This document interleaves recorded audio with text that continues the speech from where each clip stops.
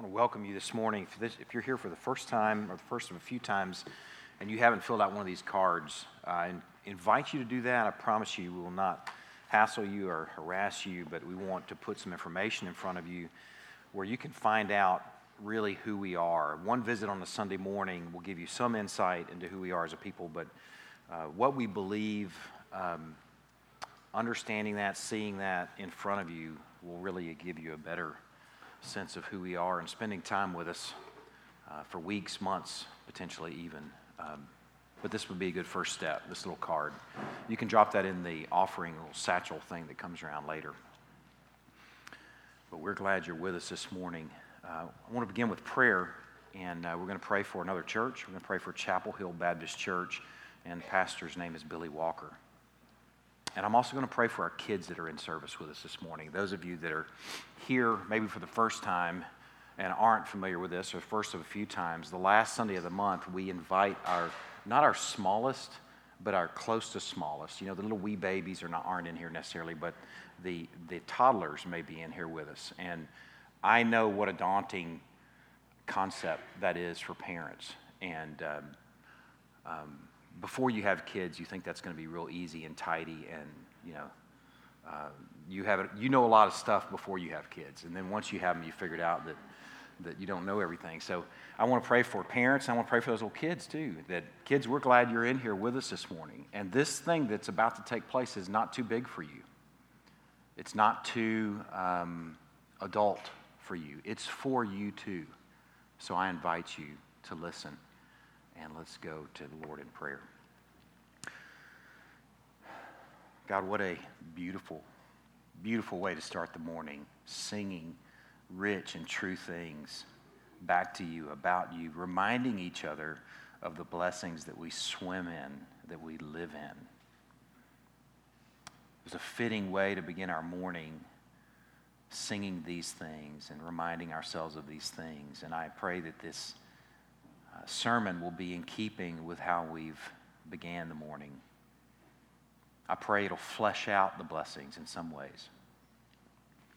Lord, I want to pray this morning with our people. We want to lift up another church nearby. I want to pray for Chapel Hill Baptist Church. I want to pray for Billy Walker. Having had an opportunity to hear him speak at a recent event, Lord, I was blessed to hear his heart. And I'm blessed to think that a country church that may not have many people in it is likely eating very well this morning. Really thankful for that, Lord. I'm thankful that you have drawn him, that you are growing him, that you are using him, that he is exposing your word, that he's enjoying you, first of all, and that's spilling over into his ministry. Lord, I pray you will use him at Chapel Hill Baptist. I pray that people will be equipped to be salty, bright, and aromatic in their context. Thankful for the opportunity and privilege to lift them up this morning. Lord, also I want to pray for parents, parents of little ones who may be concerned about these next few minutes and might be trying to figure out how they're going to survive it, how they're going to pay attention. I'm thankful that our sermons are recorded, that technology helps. But beyond that, Lord, I'm thankful that the kids that are here in these next few minutes with us this morning, whether they get a lot out of this or not, they are seeing and experiencing the reality that they are part of something. I'm thankful for that. Thankful for that lesson. Lord, I do pray that they will be attentive. I pray that our kids will hear from you, that they will enjoy what you've done for us and how you've blessed us. We turn this time over to you, Lord, and we're thankful. In Christ's name we pray. Amen. Turn to the book of Ephesians. If you were here last week, you know that's where we are. If you weren't, that may be news to you. I've had the chance to begin 3 books in the life of the church. And this is the 3rd, so that began last Sunday, and we don't know how long we'll be in Ephesians. We're going to be sort of straddling 2 books or spending time in 2 books, not only the book of Ephesians, but we'll also be in the book of Isaiah for short periods. My Bible falls open to John and Hebrews, and it's not falling open quite yet to Ephesians, so we'll have to be patient there. If this is your first time being here, I want to invite you to use a Bible. It's probably in the seat bottom in front of you, and if you don't have one, you can have that one. And in fact, over these next few minutes, if you want to use a pen, you can underline some things, you can write in there. It's not sacrilegious or unholy thing to write in a Bible. The worst thing is to not read it and not engage it and not even have one. So if you don't have one, take that one in front of you. But you're going to need it in these next few minutes. I don't have a talk prepared for you. I don't have a speech prepared for you. I'm going to expose this book or a section of this book to you, so you'll need to have that nearby. The book of Ephesians, last week we sort of got introduced to it considering the context for the book of Ephesians, and this morning we're going to begin a 3-Sunday series in what is likely the longest Greek sentence in our Bibles.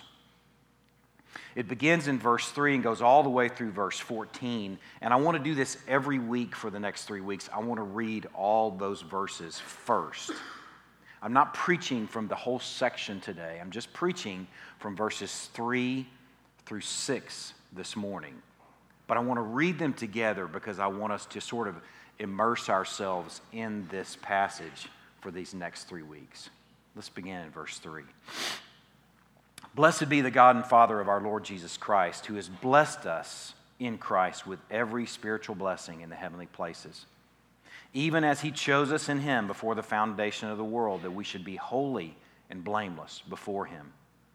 In love, he predestined us for adoption as sons through Jesus Christ, according to the purpose of his will, to the praise of his glorious grace, with which he's blessed us in the beloved.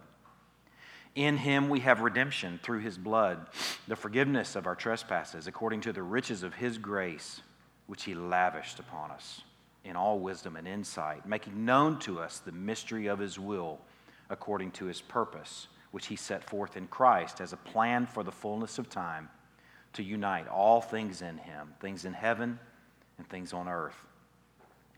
In him we have obtained an inheritance, having been predestined according to the purpose of him who works all things according to the counsel of his will, so that we who were the first to hope in Christ might be to the praise of his glory. In him you also, when you heard the word of truth, the gospel of your salvation, and believed in him, were sealed with the promised Holy Spirit, who is the guarantee of our inheritance until we acquire possession of it to the praise of his glory. At that first reading, some of you knowing that I'm going and continuing on in Ephesians chapter 1 may have read that this week, or you may be hearing it for the first time this morning. It may sound like an ocean of deep and big thought. It is an ocean, but it's more linear than you may realize. And we are going to, I believe, in these next 3 weeks, going to make sense of it. In some ways, what Paul is doing here, before he really even gives the greeting to the Ephesian church, that begins in verse 15. Before he really even says, hey, hello, I'm thankful for you, I'm praying for you, he gushes here for these verses. It's like a waterfall of big and awesome things, big and awesome truths that just cascade all the way through verse 13. Paul is overwhelmed with these deep and rich and important things. It's likely that Paul had a scribe, or what was called an amanuensis, that helped him write the book of Ephesians. And I just can't help but imagine that amanuensis looked up from his pen and his paper and looked at him and said, Paul, breathe.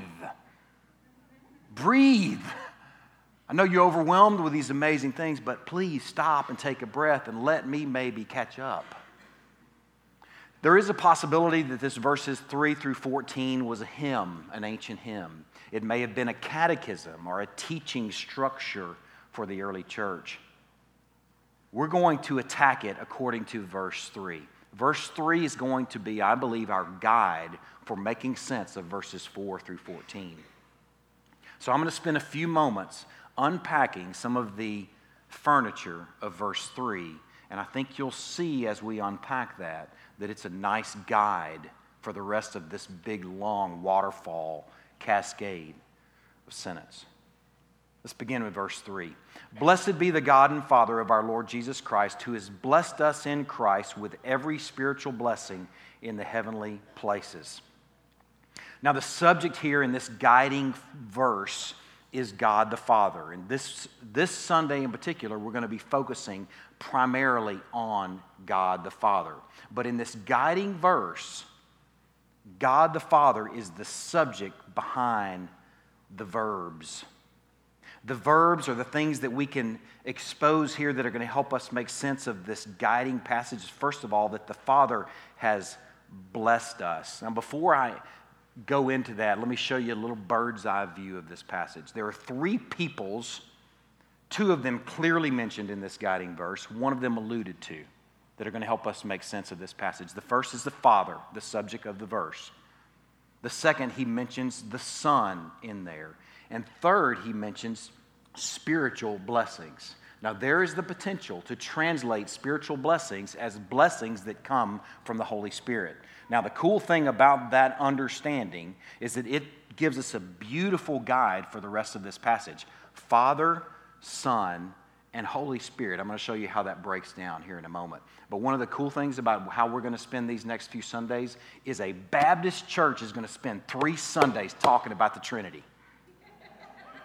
Man, that's awesome. Most time Baptists, we can do very little more with the Trinity than the whole egg illustration, which you don't even know what that is. Some of you, maybe your church may not even made an attempt at that. It's really cool that a bunch of Baptists are going to sit around enjoying the gospel according to the work of the persons of the Trinity. And I'm going to show you how this passage breaks down in the next few minutes. But first of all, I want to focus on the Father, that the Father has blessed us. That blessed us verb there in the Greek is a aorist tense verb. It's their version in some ways of a past tense event. It doesn't only mean past tense, though. It also means sort of a summary verb. I was thinking about what a way in English to kind of get a sense of this is somebody says to you, that's not how you were raised. Raised is past tense, but that word raised would be sort of a summary verb capturing a life event. A bird's eye word that takes you to lots of things that unfolded toward one thing of being raised. The Father has blessed us, past tense, and this summary verb is going to be the guiding verb for the rest of this section these next 3 weeks. The cool thing about it being aorist tense is it points to the reality that we have already been blessed with what Paul is going to call every spiritual blessing. We spend so much time praying for future blessings or praying through current problems and asking for a blessing in this or blessing in that, talking about things that we've been blessed in. Well, Paul is going to sum it up really nicely here in some things that we have already, aorist tense, been blessed in, been blessed with, things that are more important to him than even saying hi, which he's going to begin in verse 15. Things that he's overwhelmed with to the point where he can't even hardly stop and take a breath. Have to be a cool encouragement for the Ephesian church that whatever trial the Ephesian church may face, Ephesian church, you can know that you have already been blessed. Whatever trial the Crosspoint Fellowship folks may face, we have already been blessed. Past tense. It's nice that he says every spiritual blessing too. And it could be translated every kind of spiritual blessing. He's only really going to talk about 3 real things, real big picture things right here from the Father, Son, and Holy Spirit. And he's summarizing them as the every. Not just some of the blessings. Not just most of the spiritual blessings. But every spiritual blessing is in these next few verses according to Paul. It's an exhaustive list through verse 13. In some ways, verses 3 through 13, and in some ways this Sunday, next Sunday, and the next would make a nice Christianity 101 lesson for how have you been blessed if you've placed your faith and trust in Christ. Foundational stuff on how we've been blessed. Paul, too, makes the point to call them spiritual blessings as contrasted with physical. If you read Paul, you don't see Paul talking about physical blessings very often, if at all. And here he's distinguishing specifically every spiritual blessing. Imprisonments. I've had countless beatings, often near death. 5 times I've received at the hands of the Jews the 40 lashes less one. They believed 40 would kill you. In other words, I've come right up next to death by lashing. 3 times I was beaten with rods. Once I was stoned. 3 times I was shipwrecked. 3 times. A night and a day I was adrift at sea, on frequent journeys, in danger from rivers, danger from robbers, danger from my own people, danger from Gentiles, danger in the city, danger in the wilderness. It sounds like a Dr. Seuss, in a dark Dr. Seuss. Gracious sakes alive, everywhere he's gone. Danger in the wilderness, danger at sea, danger from false brothers, in toil, in hardship, through many a sleepless night, in hunger and in thirst, often without food, in cold and exposure. So what's he going to have to say about physical blessings? You might ask him about physical blessings and he might go, huh? What physical blessings? I'm not overwhelmed with physical blessings. I'm overwhelmed with the spiritual realities that have been earned for us and have been achieved through us that God the Father blessed us with. That's what overwhelms me. That's what compels me in my ministry, might be his answer. Think about, too, not only the writer, but think about who's receiving this letter. The Ephesian church in Ephesus. If you paid attention last week, by this point, it wouldn't be hard to remember when Demetrius stirred up all the silversmiths and the entire city of Ephesus together is shouting for 2 hours straight about Artemis. How great is Artemis? How great is Diane?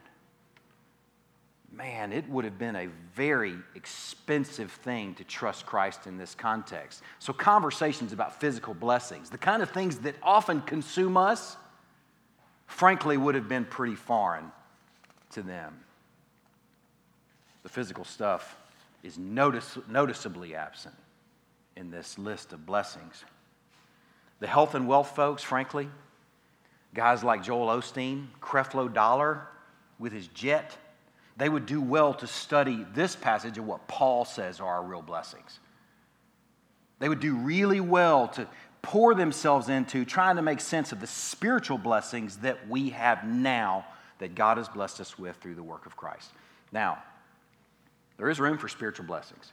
The problem with the health and wealth folks is they get stuck on guys like Abraham, Isaac, and Jacob. If you go back and look at the stories of Abraham and Isaac and Jacob, you see their flocks growing. You see their numbers being added to. You see their borders being expanded. You see all these things that the health and wealth people are preaching now. You see them then, but you see them then as shadow of what we have now.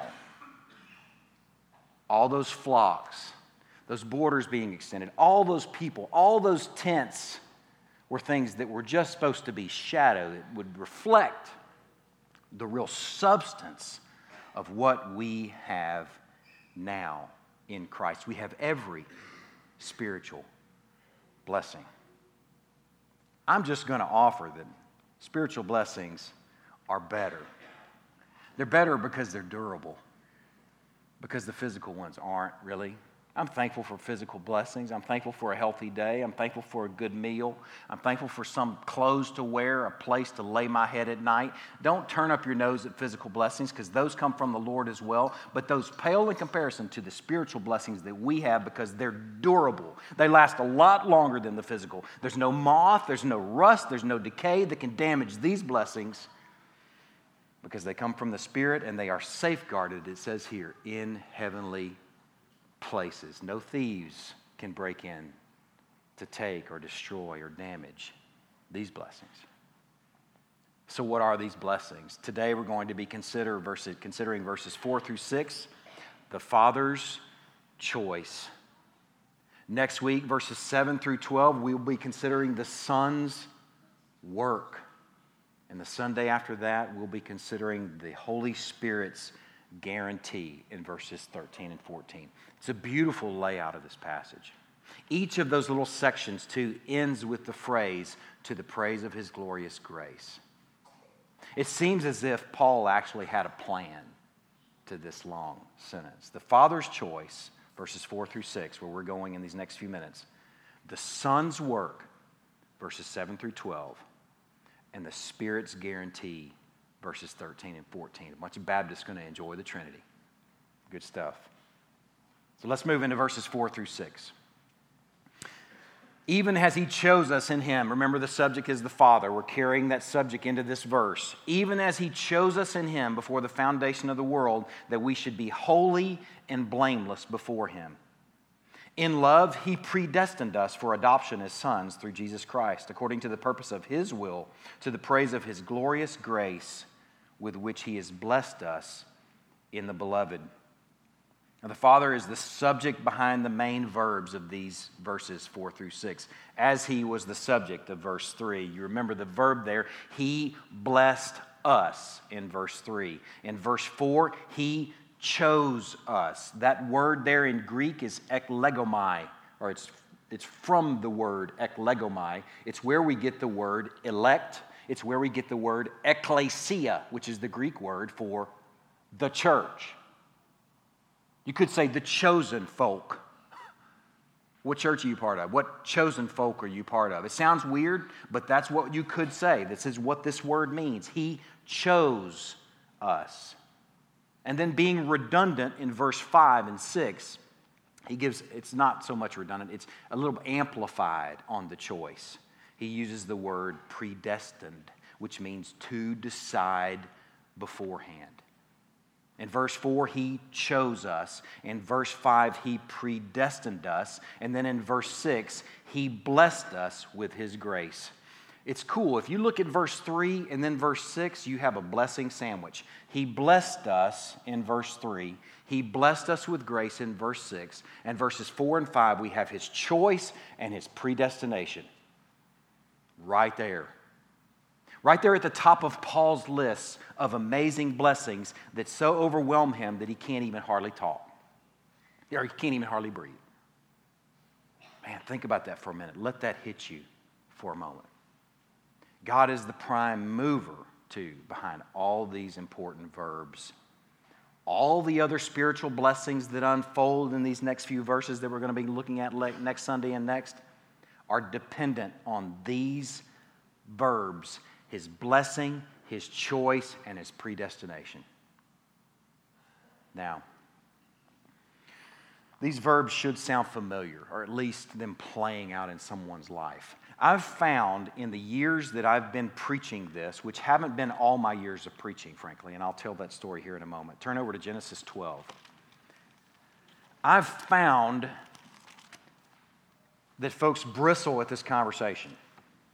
They bristle at passages like this. They bristle at notions of choice and predestination. And I find more often than not, the folks that are bristling are folks that haven't been inundated and saturated with the rest of the Bible. I can't say that as, it'd be a caricature to say that as a rule. But I believe if you're inundated and saturated with the storyline of God at work doing things over thousands of years before the cross, then teachings like this sit better. In some ways, if you don't have all that context of the Old Testament story, it's like someone telling you a joke, or the punchline of a joke. And you know by the sound of it, the sort of the metric sound of it, that it's supposed to be really funny, so you laugh. But you don't really get it. I would offer that if you want to really get it, you have to look at the big storyline, the full counsel even.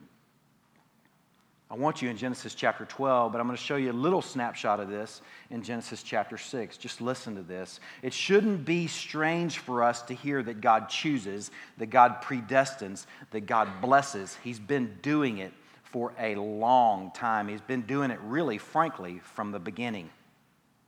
Listen to Genesis chapter 6, verse 11. The earth was corrupt in God's sight, and the earth was filled with violence. And God saw the earth, and behold, it was corrupt, for all flesh had corrupted their way on the earth.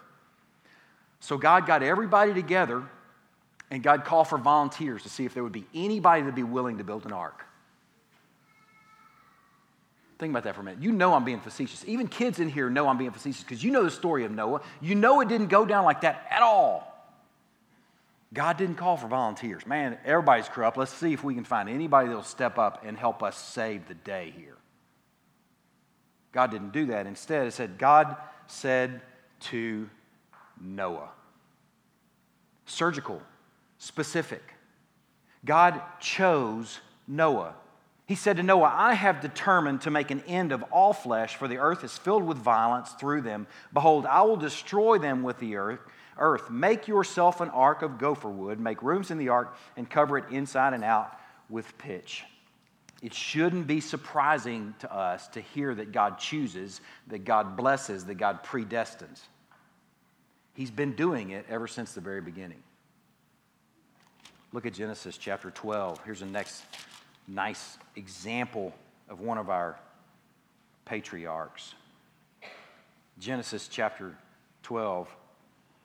You don't know much about this guy named Abram except that he's mentioned in a list, like kind of genealogy list. What's happened up to this point in time is God sent the flood, the waters have subsided, the families of Shem, Ham, and Japheth have multiplied and scattered, and then beyond that, Babel has been built, and God scattered everyone across the face of the earth. And here we just sort of parachute into this story of a guy named Abram. Listen how this goes down in chapter 12, verse 1. Now the Lord said to Abram, he did not call for volunteers to help us with the human problem. He didn't get all of the mankind together, or even some of the mankind together, and say, let's see if there's anybody that's willing to step up and go to a land that I will show you and build a people with me. If there were any volunteers, he didn't do that. He spoke surgically, specifically, to a man named Abram, a man that lived in Ur of the Chaldeans where they worshiped the moon. A man, too, that was married to a woman named Sarai. Her name was associated with moon worship. Abram didn't go looking for God. God called and chose and spoke to him surgically. He said, go from your country and your kindred and your father's house to a land that I will show you. I will make, he's the prime mover behind big verbs, I will make of you a great nation. I will bless you and make your name great so that you will be a blessing. I will bless those who bless you, and him who dishonors you I will curse. And in you, an old man married to a barren wife, all the families of the earth shall be blessed. Man, that's what God does. Abram goes to the land that he told him to go to, the land of Canaan, and once he's there, the Lord appeared to him in verse 7. It says, to your offspring, I will give this land. To a bunch of folks that haven't even been born, I will predestine for blessing. God has been up to this for a long time. You can follow the storyline and see him doing that over and over and over and over again. He did it with Israel. He did it with plenty others. And sure enough, he follows through on blessing people who had not even been born yet. God was about the work of choosing and calling and predestining for blessing for a long time before the Ephesians are reminded of this 2,000 years ago, and a long time before Crosspoint Fellowship sits down for a Sunday to consider it this morning. It's what God does. It's just what he does. He chose his people before the foundation of the world, and he predestined his people for adoption into his family before they were even born. Those two are aorist tense verbs as well. He chose. He predestined. It happened a long time ago. These are blessings that were decided and appointed for you before you even took breath. And all of this is to the praise of his grace extended to us in his Son. Now, something that it shouldn't surprise me, but it does. It always surprises me. But I know myself, this concept, this thought, John 6, we're going to go there in a little while, was my first reckoning with truths like this. And my mind, my heart, everything in me had a strong aversion to even the conversation. This concept was not something that I embraced. It certainly wouldn't be on the top of my list of number one on my list of blessings. But here it is on Paul's. And I have to wonder, why do so many people have an aversion to this idea?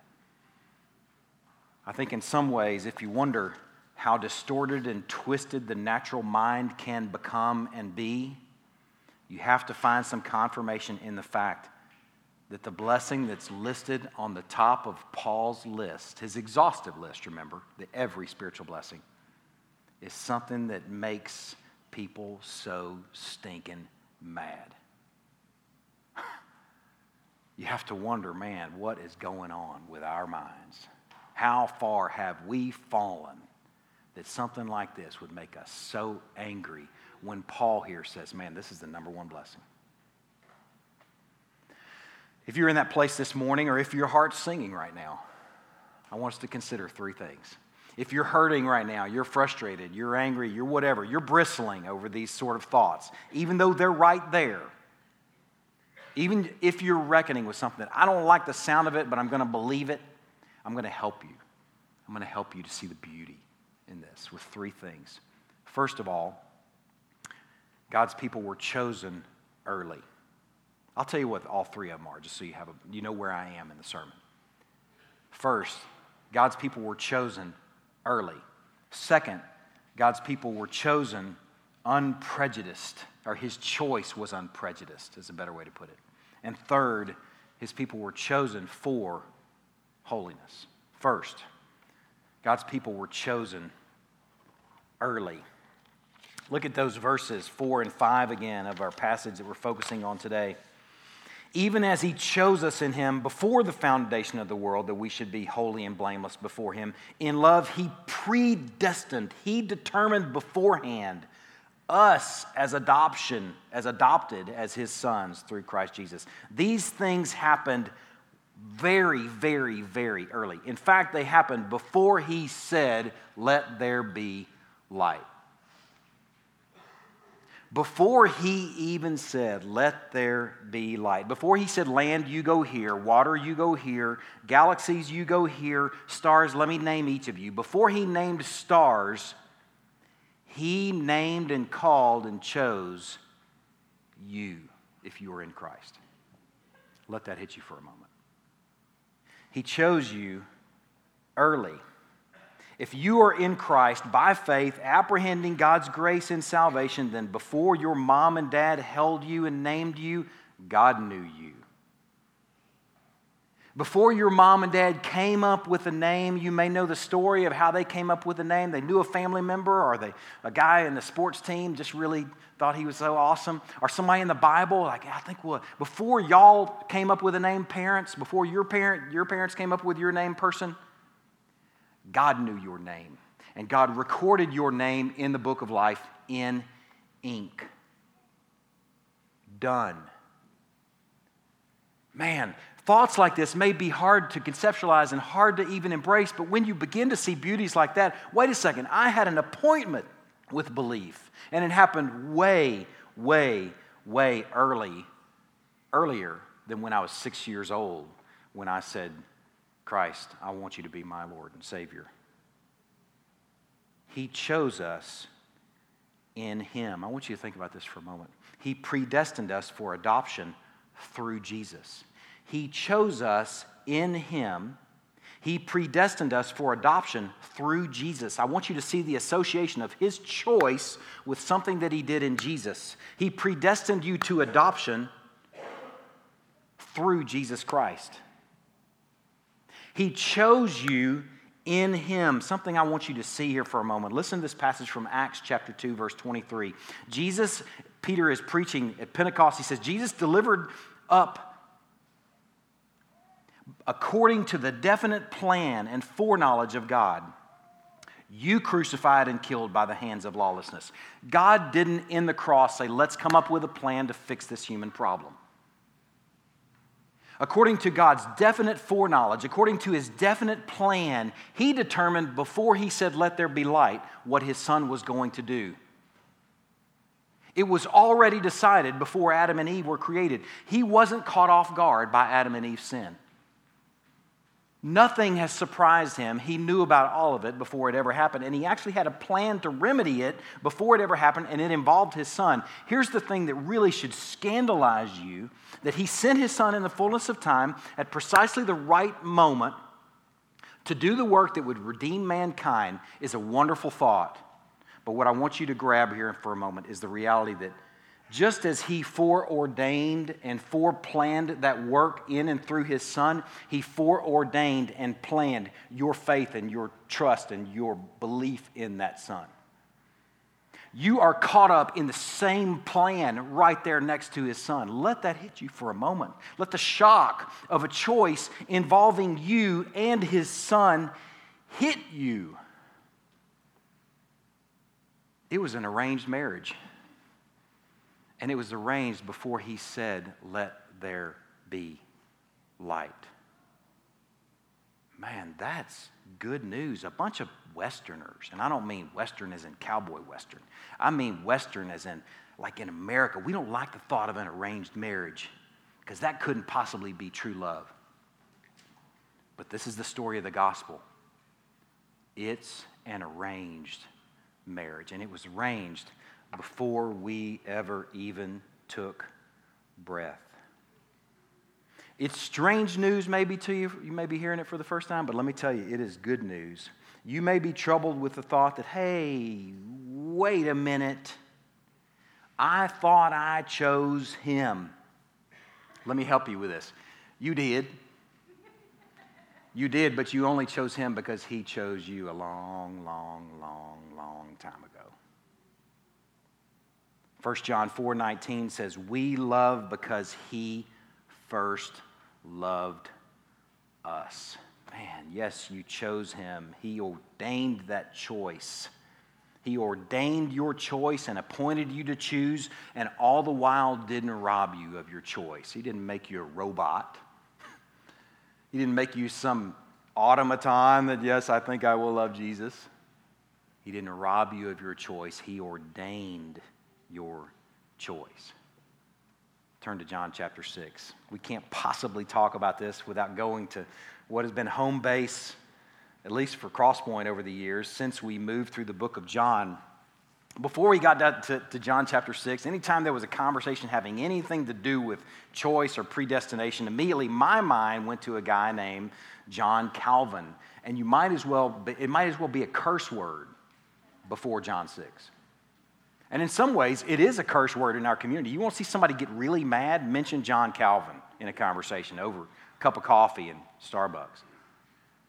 Man, the thing that John 6 showed me is this isn't John Calvin's idea. John Calvin and Augustine didn't come up with this. John Calvin didn't come up with this. Apparently, Paul came up with this. And Paul at the inspiration of the Holy Spirit because it's true. Listen to this development in John chapter 6. It's one of my favorite chapters in the Bible, I think, because God just completely did a work in my life and my understanding of the gospel, and for many of us in the life of our church. It reoriented and redirected, and I think rounded out our understanding of how God works in salvation. John chapter 6 begins with him feeding the multitudes. Right after that, he walks on the Sea of Galilee, cross over to the other side. The crowds follow him around the next day, asking for food. He encourages them, don't work for food that perishes. Work for some spiritual blessings. Don't work for physical blessings. Work for some spiritual blessings. Would be a nice connection to some of the things we've talked about already. He preaches a sermon there too. It's an opportune moment. He preaches a sermon and he goes to verse 44. They've just been grumbling about some of the things that he says. He says, don't grumble in verse 43. And then in verse 44, he says this. No one can come to me unless the Father who sent me draws him, and I will raise him up on the last day. I like the thought of synthesizing passages synthesizing well-handled, contextually handled passages. So if we were to synthesize Ephesians chapter 1 with John chapter 6, it would go something like this. No one can come to me unless the Father who sent me chose him before the foundation of the world. No one can come to me unless the Father predestined him for adoption as a son or daughter. He does it again in verse 65. It says, this is why I told you, no one can come to me unless it's granted him by the Father. We could do the same thing with this passage. No one can come to me unless the Father has chosen him before the foundation of the world. No one can come to me unless the Father has predestined him for adoption as my son and daughter. Now, if you're hearing this morning and you're like, man, I'm really bristling at this. I don't like the thought of this. I don't like the thought of an arranged marriage. I don't like the thought of him choosing me. I like the thought of me choosing him, period. If these sort of concepts of no one can come to me unless the Father draws him, no one can come to me unless the Father has granted him to me, that I didn't make up, it's right here. But if you're bristling, just know you're in really good company. And you're in fact ancient company. Look at the next verse. After this, many of his disciples turned back and no longer walked with him. So Jesus said to the 12, do you want to go away as well? And Simon Peter answered him, Lord, to whom shall we go? You have the words of eternal life, and we have believed and have come to know that you are the Holy One of God. If you're offended at this, you're recoil at this, you're bristling at this, like I'm out of here, well, you're in really good and old and ancient company. Some, maybe many, are offended with this kind of conversation, offended at it. But some are like Peter, delighted. Frankly, I'm going to stick with Peter because I'm delighted with it. But I'm confessing to you, I haven't always been. When I launched off into John, beginning of our journey here at Cross Point, and I launched off into preaching verse by verse, I made a covenant with myself as I preached through verse by verse that I wasn't going to do gymnastics to try and explain away something, but I was going to believe it as I preached it. And that's why I nearly wept through the entire sermon that I preached on John chapter 6, verse 44. Because paradigms don't come down easily and comfortably. They fall and they crash and it hurts. I don't know why it hurts. Because now I look back at it and it's just the greatest of news. I'd put it with Paul at the top of my list of spiritual blessings. Now here's why. Moving on to number 2. We're chosen early, and this is connected. We're chosen unprejudiced. We're chosen uninfluenced. We're chosen unbiased. I'm not talking about you. I'm talking that God was unprejudiced. God was unbiased. God was uninfluenced by the kind of person you'd turn out to be. Look at verse 4 and 5 again. Even as he chose us in him before the foundation of the world, that we should be holy and blameless before him. In love, he predestined us for adoption as sons through Jesus Christ. We were chosen before the foundation of the world. That's really, really, really good news that we should be holy and blameless. And the good news is that we were chosen before the foundation of the world, because if his choice was dependent on how I did after I was born, well then, that's not going to work out well for me or for you. I think the first word that I learned when I was born was mine. All I did when I was born was to prove that I was sinful from the beginning. A dark, selfish, proud heart from my birth. You could argue with David that we are wicked from our conception. Man, that may be hard for us to conceptualize, but that's because we're comparing ourselves to one another. You look at a little wee baby and say, this little dude's innocent. We're talking about comparing humankind to the holiness of God. That's the measure. When you compare to your neighbor or your brother, most of us are doing pretty good, because you don't have to look hard in the news to see what despicable stuff's going on out there. And yeah, baby looks really good given that. But we are talking relative the holiness of God. The good news for us is that his choice was made before we were born. And you were chosen, the clue here, that we should be holy and blameless. Not because we're holy and blameless, because we're not. We were chosen and reckoned holy and blameless in Christ before we ever took breath. That's really, really, really good news. Turn to Romans chapter 9. Romans chapter 9 is really what I would say in some ways is an exhaustive handling of God's sovereign choice. In fact, that's the heading at the beginning of Romans chapter 9 in my Bible. I'm not going to spend a lot of time here, but I'm going to look at verses 10 through 16. Apparently, the Roman church was struggling with this concept of God's choice and God's election, and Paul spent a lot of time here in chapter 9 dealing with that. But beginning in verse 10, he uses as an example two brothers, a man named Jacob and a man named Esau. Beginning in verse 10, I'm going to begin in verse 9. For this is what the promise said, about this time next year I will return and Sarah shall have a son. A previously barren old lady is going to have a son. And not only that, but also when Rebekah had conceived children by one man, our forefather Isaac, though they were not yet born and had done nothing either good or bad, in order that God's purpose of election might continue, not because of works, but because of him who calls. She was told, the older will serve the younger. As it is written, Jacob I loved, but Esau I hated. You could summarize that by saying, Jacob I set my love on and blessings for. I chose him, and I'm predestining him to blessing. Esau I didn't. Why can he do that? Because he's God. He can do it according to the purpose of his own good will. It's a beautiful passage here. You can spend some time in Romans chapter 9 trying to make sense of this. I think you'll find some really good help there if you just put your paradigms aside and say, I'm just going to believe what it says.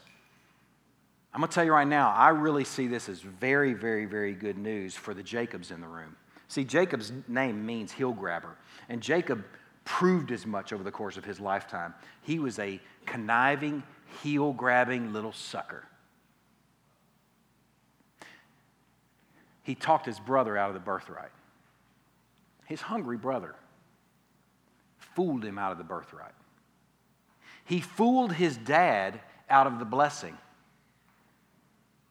Man, he just proved that God apparently is not picking the shiny pennies. He's apparently not up to picking those that are already holy and blameless, because Jacob, heel-grabbing, lying, conniving Jacob, really isn't. And this is really good news for any other Jacobs in the room.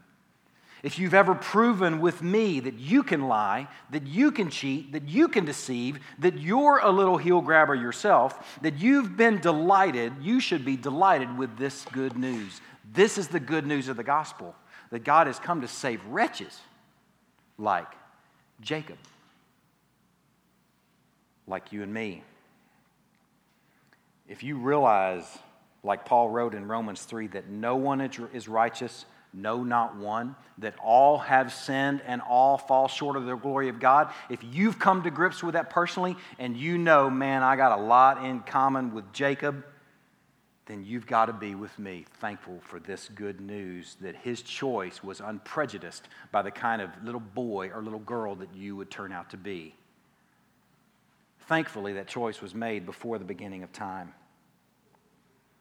If, on the other hand, though, you feel pretty good about yourself,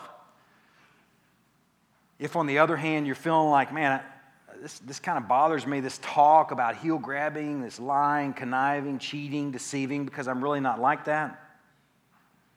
If this talk sort of offends you in some way, then you're in for a rude awakening when you realize that Jesus came for the sick, not the well. In Mark chapter 2, verse 17, it says, Jesus said to them, those who are well have no need of a physician, but those who are sick I came not to call the righteous but sinners, but Jacobs. Any other Jacobs in here? Man, I'm one. Oh, there is a little bitty Jacob. Man, What a great name, because we're all Jacobs. His choice of his people was uninfluenced by the kind of people that they were. This is good news and hope for pagans that live in Ephesus and worship Artemis. This is hope and good news for murderers. This is hope and good news for convicts. This is hope and good news for teenagers who rage against authority. This is good news and hope for those who've realized with me that oftentimes, even when we do a good deed for someone, that my dark heart secretly is really ministering to myself so I'll feel better about myself. Anybody else really honest about that? Sometimes you do some good things just to make yourself feel better. Man, this is good news for those with dark, selfish hearts and for those with big, monstrous pride. This is good news for those who are leprous with defilement, having participated in the worst thing the world has to offer. If you, on the other hand, think that God is lucky to have you, this isn't such good news. In fact, it might seem unfair. You're going to feel like the older brother when the father prepares the feast for the prodigal son, sort of gypped. But man, this is good news for the Jacobs. It's good news for this Duggar fellow that's been in the news this week. I don't watch the show. I don't even know who he is, but I watch the news. And it's good news for people that have participated, sadly, in some vile, heartbreaking things. It's the scandal of the gospel that he chose us before we performed, because if it was based on performance, it would never happen. Turn to 1 Corinthians 1.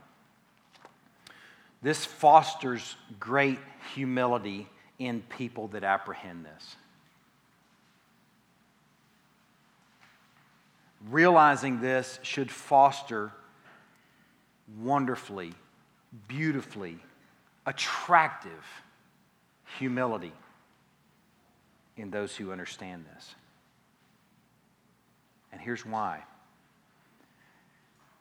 If he has a pattern of choice at all, he's actually choosing the foolish things that confound the wise. He's actually choosing a moon worshiper who's old and married to a barren woman to be the father of his people. He's actually choosing the least likely to succeed. I appreciate how the book of 1 Corinthians begins for a bunch of knuckleheads of the Corinthian church. Paul takes them to this reality beginning in verse 26. Consider your calling, brothers. Consider the choice that God made of you. Consider your calling, brothers. Not many of you were wise according to worldly standards. Not many were powerful. Not many were of noble birth. But God chose what is foolish in the world to shame the wise. God chose what is weak in the world to shame the strong. God chose what is low and despised in the world, even things that are not, to bring to nothing things that are, so that no human being might boast in the presence of God. Man, that's good news right there, because I can identify with that. That makes total sense, because I feel weak, I feel foolish, I feel despised, I despise myself. I feel all these things he's talking about, and then I realize, oh, wait a second, his choice wasn't based on me being most likely to succeed. His choice wasn't based on me being a shiny penny. He told Israel this as well. In Deuteronomy chapter 7, he says, Israel, it was not because you were more in number than any other people that the Lord set his love on you and chose you, for you were the fewest of all people. But it's because the Lord loves you and is keeping the oath that he swore to your fathers, that the Lord has brought you out with a mighty hand and redeemed you from the house of slavery, from the hand of Pharaoh, the king of Egypt. This is what he does. This is how he moves. He chooses fishermen. He chooses the most despised tax collectors. He chooses people that once persecuted the church to start and plant the church. This is how he moves. He chooses Gentiles. He clears the outer court of the Gentiles so that they can make a beeline to the Holy of Holies. That's the kind of God that we have, and this is the kind of work that he's doing in this choosing work. One of the first conversions in the book of Acts, in Acts chapter 8, is a conversion of an Ethiopian eunuch. Eunuchs were unclean or considered unclean and were excluded from the assembly of the Lord, referencing Deuteronomy chapter 23. But not now, not in Christ they aren't. This Ethiopian eunuch that Philip led to the Lord was chosen before God said, "Let there be light." Before Philip showed up, before he's sitting there reading Isaiah, he was known and he was chosen, uninfluenced, unprejudiced by what would happen to him at birth or as a young boy to make him a eunuch. God drew him to the Son as he read this book of Isaiah, and the eyes of his heart were opened by God's pre-creation decree, and he was adopted to the family of God. This is good news for eunuchs, good news for heel grabbers, good news for Jacobs, for fishermen, for tax collectors. It's good news for adulterers even. That's the good news of the gospel. That takes us to our third point, John chapter 8. It's good news for adulterers. John chapter 8. Early in the morning, he came again to the temple, and all the people came to him, and he sat down and taught them. In verse 3, the scribes and the Pharisees brought a woman who had been caught in adultery. And placing her in the midst, they said to him, "Teacher, this woman has been caught in the act of adultery. Now, in the law of Moses commanded us to stone such women, so what do you say?" This they said to test him, that they might have some charge to bring against him. And Jesus bent down, wrote with his finger on the ground, and as they continued to ask him, he stood up and said to them, "Let him who is without sin among you be the first to throw a stone at her." And once more he bent down and wrote on the ground. But when they heard it, they went away one by one, beginning with the older ones. And Jesus was left alone with the woman standing before him.